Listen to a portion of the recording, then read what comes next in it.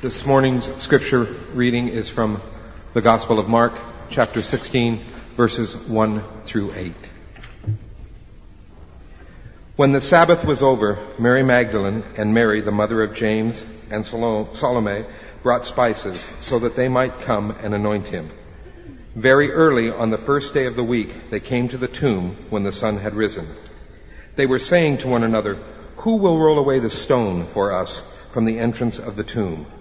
Looking up, they saw that the stone had been rolled away, although it was extremely large. Entering the tomb, they saw a young man sitting at the right, wearing a white robe, and they were amazed. And he said to them, "Do not be amazed. You are looking for Jesus, the Nazarene, who has been crucified. He has risen. He is not here. Behold, here is the place where they laid him. But go, tell his disciples and Peter, he is going ahead of you to Galilee. There you will see him, just as he told you."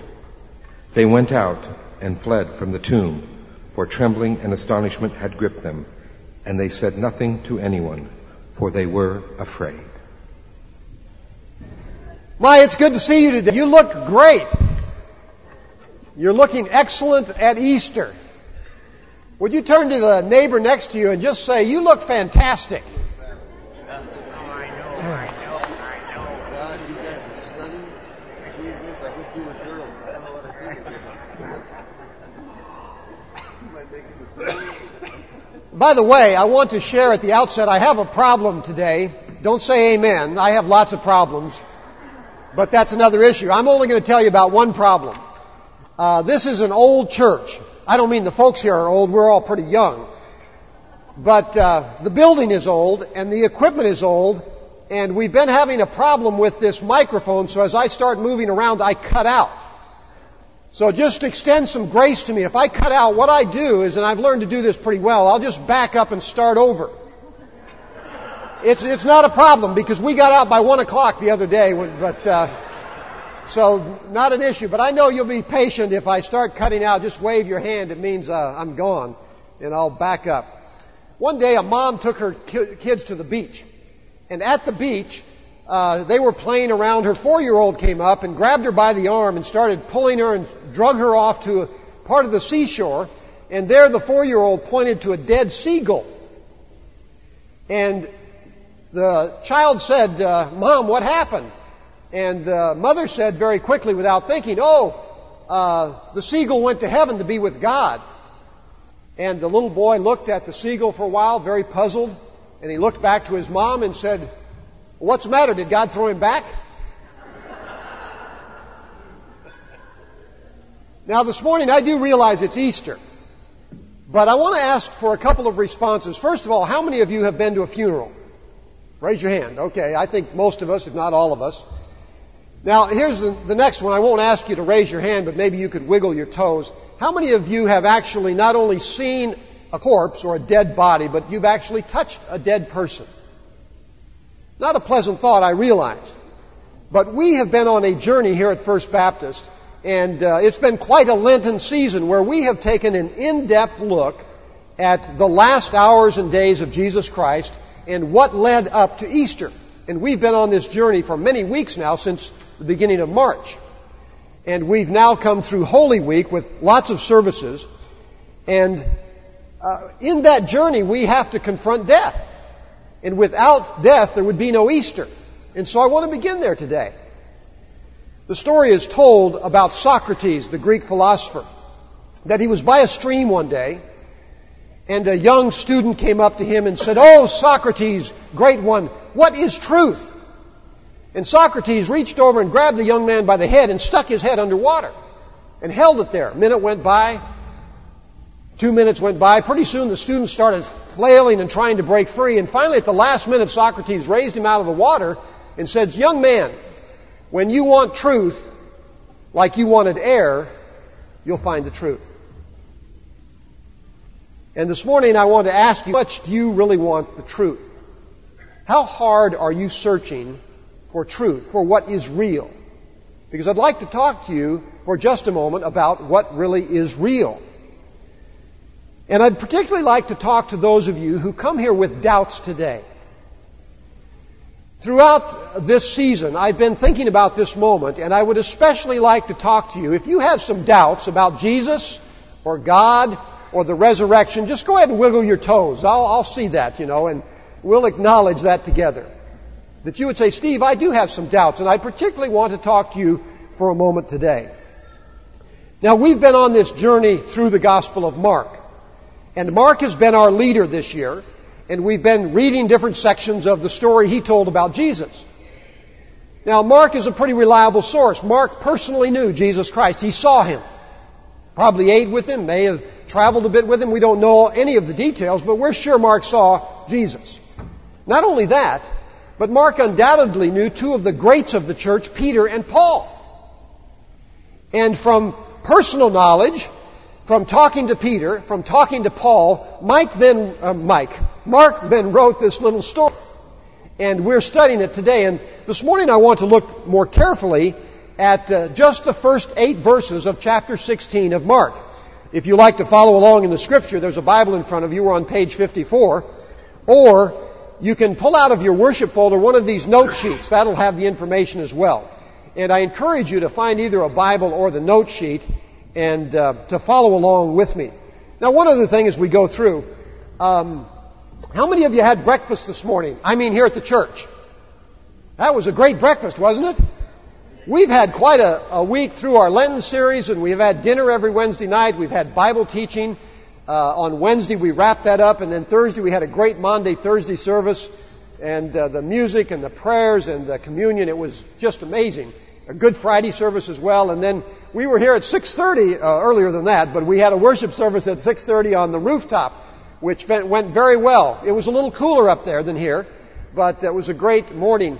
And I just want to express, before we go on with the message, a thanks to our staff and to our church members. We've had a great Easter week, and would you just give a round of applause to everybody who has helped out? Amen.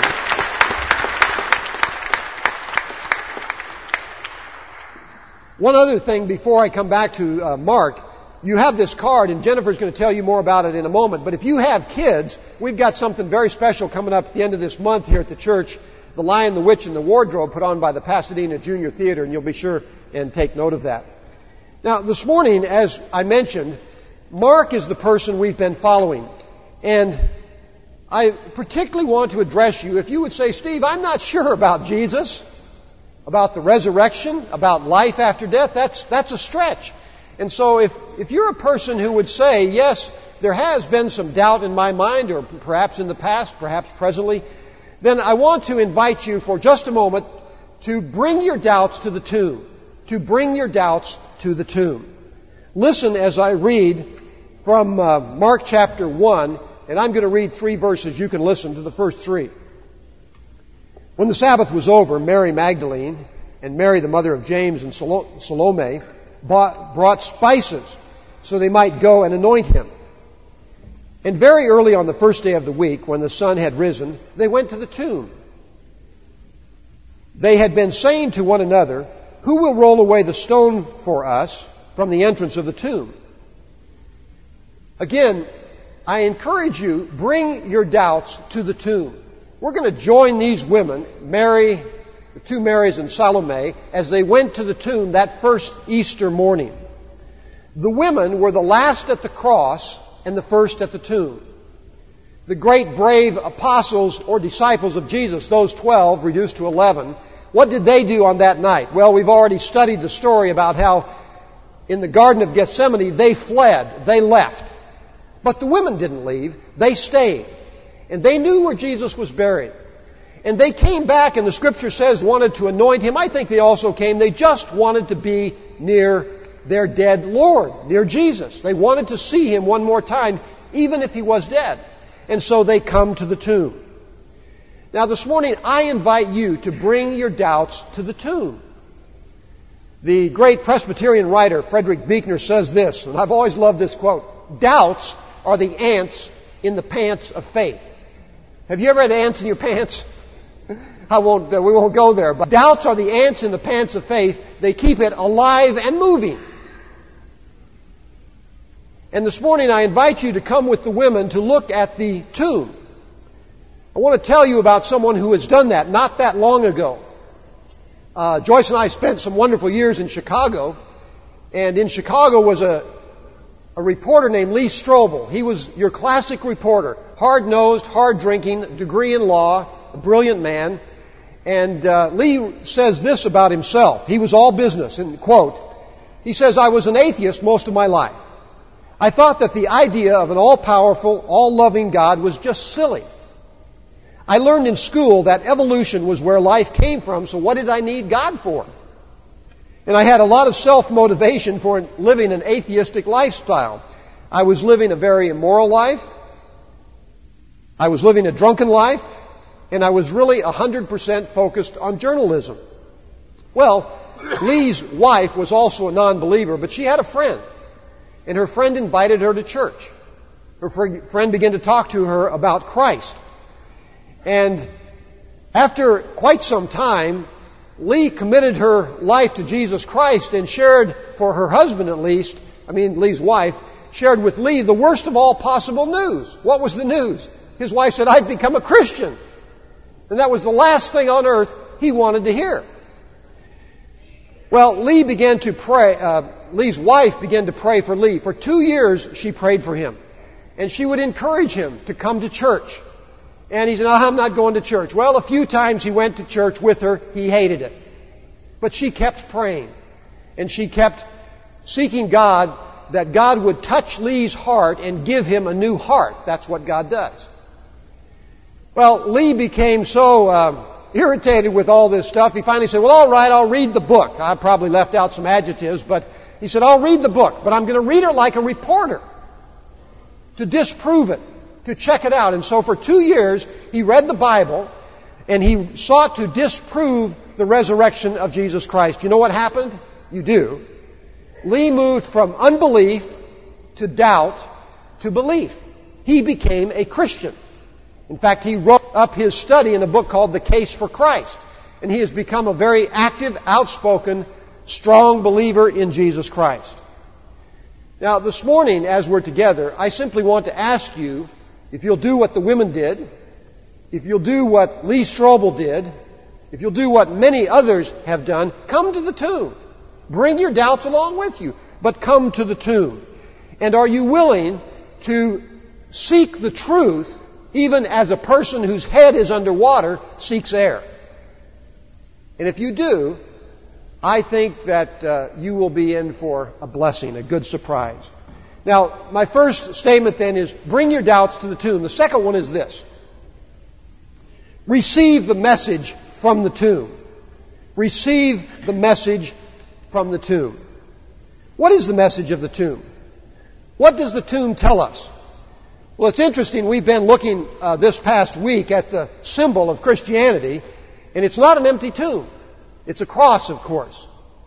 But when you come to the tomb, what do you see? Let me read again from the Scriptures. I want to read verses 4 and 5, particularly verse 4 right now. When they looked up, that's the women, they're at the tomb now, they saw that the stone, which was very large, had already been rolled back.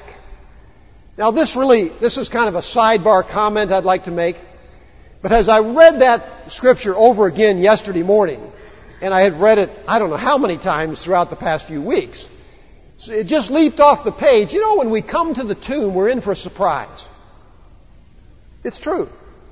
And these women came to the tomb and they had a question mark in their head. The question mark was, who's going to roll away the stone? And when you think of a tomb, it's not like a tomb today. It was a cave-type tomb dug out of a rock and like a little niche in the wall, and they would put the body in there and then roll the tomb over it to seal it. So when the women came there, they came not knowing how they were going to get the rock moved, but that didn't stop them from coming. And as they came, they wondered, what about the stone? Well, the surprise was when they got there, the stone was rolled away. Now let me tell you something. If you will honestly, doubts and all, seek the truth of Jesus Christ, He's going to surprise you. I'm surprised this morning. You know what I'm surprised about? I can't quite believe I'm standing in front of you preaching. If I think too much about it, I'll get nervous and sit down. Because I didn't grow up thinking, I just can't wait to be a preacher. I had a whole other life in store and planned for me. something else. But God surprised me, and here I am. You want to hear another surprise? All of you, all 300 or 400 of you, come back next week. We're going to meet in the chapel, and somebody who a few years ago was working for Blue Man Crew is going to preach to you. I'm going to be there. We're going to have a lot of fun, and nobody's more surprised than JR that you're going to be preaching next week, right? Come to the tomb, you're going to get a surprise. I don't know what God's surprise is for you, but I know if you come to the tomb honestly, openly, you're going to be in for a surprise. The women were, and everybody since then has been surprised by Jesus. Because that's His nature, to surprise you. That's just the sidebar. Let's get back to the message. What point are we on? Receive the message. Thank you. Bunny's listening. Anybody else listening? Receive the message. Seriously, verse 5. Let's put this scripture up. I'd like to read this scripture together. Let's read it all at once. As they entered the tomb, they saw a young man dressed in a white robe, sitting on the right side, and they were alarmed. But he said to them, "Don't be alarmed. You are looking for Jesus of Nazareth." We have another slide. There we go. "Who was crucified. He has been raised. He is not here. Look, there is the place they laid Him." I want to repeat those 4 words that this young man, as Mark calls him, some would say an angel. There are 4 words here that were important and are shocking. He is not here. There were 4 more. Look where they laid Him. 5. I think in Mark's Gospel it's 4. See where they laid Him. He is not here. Now the women were not expecting that message. That was a surprise. And this morning, as you come to the tomb, the message of the tomb is, He's not here. He has been raised. And it reminds us of the words of Paul, who said, if you will confess with your mouth that Jesus is Lord and believe in your heart that God what? Raised Him from the dead, you will be saved. You say, Steve, that can't be possible. Well, I don't think a resurrection can be possible either, but that's what God says. And this morning, I would encourage you to bring your doubts, all of them, and confess Jesus as Lord. Believe in your heart as best you can, and you will be saved. That's the promise from God. It's a great promise. It's what Easter's all about. And that is the message of the tomb. He's not here. He has been raised. Would you like to hear a story about a priest, a Baptist preacher, and a rabbi? Well, you can skip it if you want, but what do you think? Father Flanagan and Billy Bob and Rabbi Mordecai used to meet at the local coffee shop for lunch or coffee. They'd meet about once a week. They had become great friends, and they'd always meet and talk about, their boards and their churches and so forth. And one day, I don't know how it happened, but they began to talk about converting people. And they said, what would really be a challenge is to convert a bear. And one thing led to another. And pretty soon they decided, let's try to convert a bear. And so they kind of made a bet, crazy preachers. And they decided, we'll meet back here in 7 days and see who can really convert a bear. And of course, Billy Bob the Baptist was on fire. He knew he could convert a bear. So 7 days later, they show up at the coffee shop, and the Father Flanagan, the priest, comes in, and he's a little beat up. And he's on a crutch, and his arm's in a sling, and he's got some scratches and so forth. And they say, Father Flanagan, what happened? He said, I went out there. Finding a bear was no problem.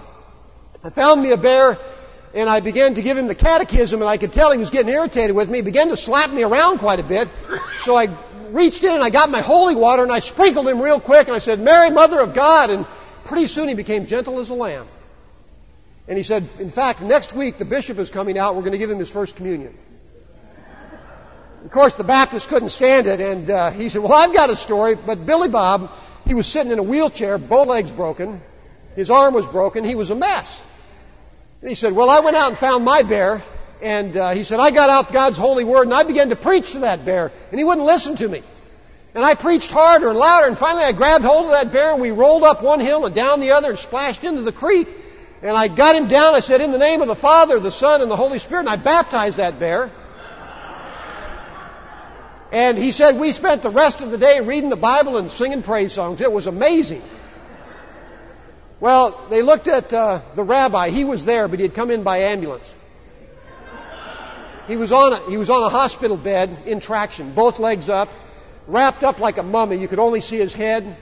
And he tried to smile, and he said the following: looking back on it, folks, circumcision may not have been the best way to start out with that bear.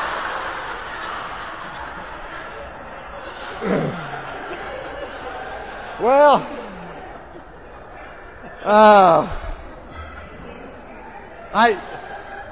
I'm sorry. You asked for it. I'm just glad I'm a Baptist. That's all. Back to the message of the tomb. The message of the tomb is really quite clear. Whether you read Mark's gospel or any other gospel, you only have a couple choices. It's not complicated. When you come to the tomb, it's empty. All four gospels say so.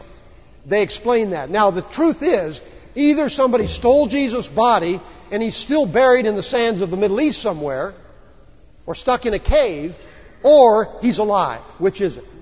What do you believe? The Bible says if you will confess with your mouth Jesus is Lord and believe in your heart God raised Him from the dead, you will be saved. And I want to invite you, as we're still lingering at the tomb, as you leave the tomb this morning, leave with new life. Leave with new life. That's what it's about. The resurrection power of Jesus Christ, the power that raised Jesus from the dead, can be the power God gives to you to give you new life, to face the challenges you face, to live your life for God in this time and to be with God in the next time. And I challenge you, doubts and all, to come, take that step of faith. Let me read to you the final two verses from Mark. In Mark chapter 16, verse 7, the man at the tomb said this: "Go, tell His disciples and Peter that He is going ahead of you to Galilee. There you will see Him just as He told you." So they went out and fled from the tomb, for terror and amazement had seized them, and they said nothing to anyone, for they were afraid. Huh? Say what? Now, the Gospel of Mark is a little bit like some of these books. Have you ever read one of those books where if you want one ending, you can turn to one section, there's another section, and you can go get a different ending? There's about 2 or 3 of these in Mark. And scholars struggle with, what's going on here. Mark obviously didn't have an editor, because nobody would let him end the gospel like this. Because these women come to the tomb, they look inside, they hear the message, and it says they're filled with amazement. I think part of them wanted to believe it. Could it be that He's alive? That'd be amazing. And then another part of them said, what are you, stupid? People don't come back from the dead. And who is this guy in there? And they were terrified. And I think that that's a good way to describe many of us. We're not that different from the women, are we? Jesus said that if you will come and have just a small seed of faith, God will honor that. Just a tiny seed, He said. Plant that faith and watch it grow. It'll grow up. In fact, there's a story of a man who came to Jesus with a sick child. He knew from Jesus' reputation, Jesus can heal the child. And so he said, Jesus, would you heal the child? And Jesus said, if you believe, I'll heal the child. That puts you in a box, doesn't it, as a parent? Of course, the parent immediately said, I believe. But I think in the back of his mind was this question mark. Is He going to heal my child? And it's an incredibly honest statement, because there the man says, Lord, I believe, help my unbelief. He had both belief and unbelief. And Jesus helped him. And this morning, that's what I want to say to you as you come to this service and as you come to the tomb. Don't leave here without new life, because it can be yours. And that's what Jesus wants for you. Receive the new life. You say, Steve, how? Simply confess Jesus as Lord, believe in your heart as best you can, and the Bible says He gives you new life. He gives you that new heart, just like He gave that to Lee Strobel. Will you do it? I pray that you will. From faith to doubt, from belief and doubt. Jesus said if you have the tiniest amount of faith, it's enough. Just a seed will do. Friend, without a doubt, God loves you. Without a doubt, God sent Jesus into the world. Without a doubt, Jesus died on Good Friday. And without a doubt, He has come back from the dead. And He can give you everlasting life. Will you believe it? Will you receive it? Will you accept the promise and leave here with new life? I pray you will. Here's a poem that I want to conclude with. And after I read this, I'm going to ask you to stand only if you want to pray the prayer. But if you'd like to pray a prayer of faith, we're going to have that prayer on the screen, and I'll pray it with you. And it's a prayer that simply encourages us in faith and commits our faith to God. And I'll ask you to stand in a moment. But first this. Doubt sees obstacles. Faith sees the way. Doubt sees the darkest night. Faith sees the day. Doubt dreads to take a step. Faith soars on high. Doubt questions, who believes? Faith answers, I. This morning, come with your doubts and all, and place your faith in the one who has faith in you. Will you do that? Place your faith in the one who has faith in you. Would you stand and read this prayer with me?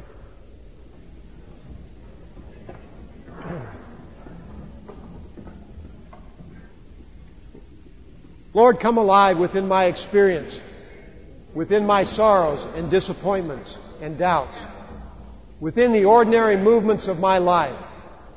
Come alive as the peace and joy and assurance that is stronger than locked doors within, with which we try to shut out life.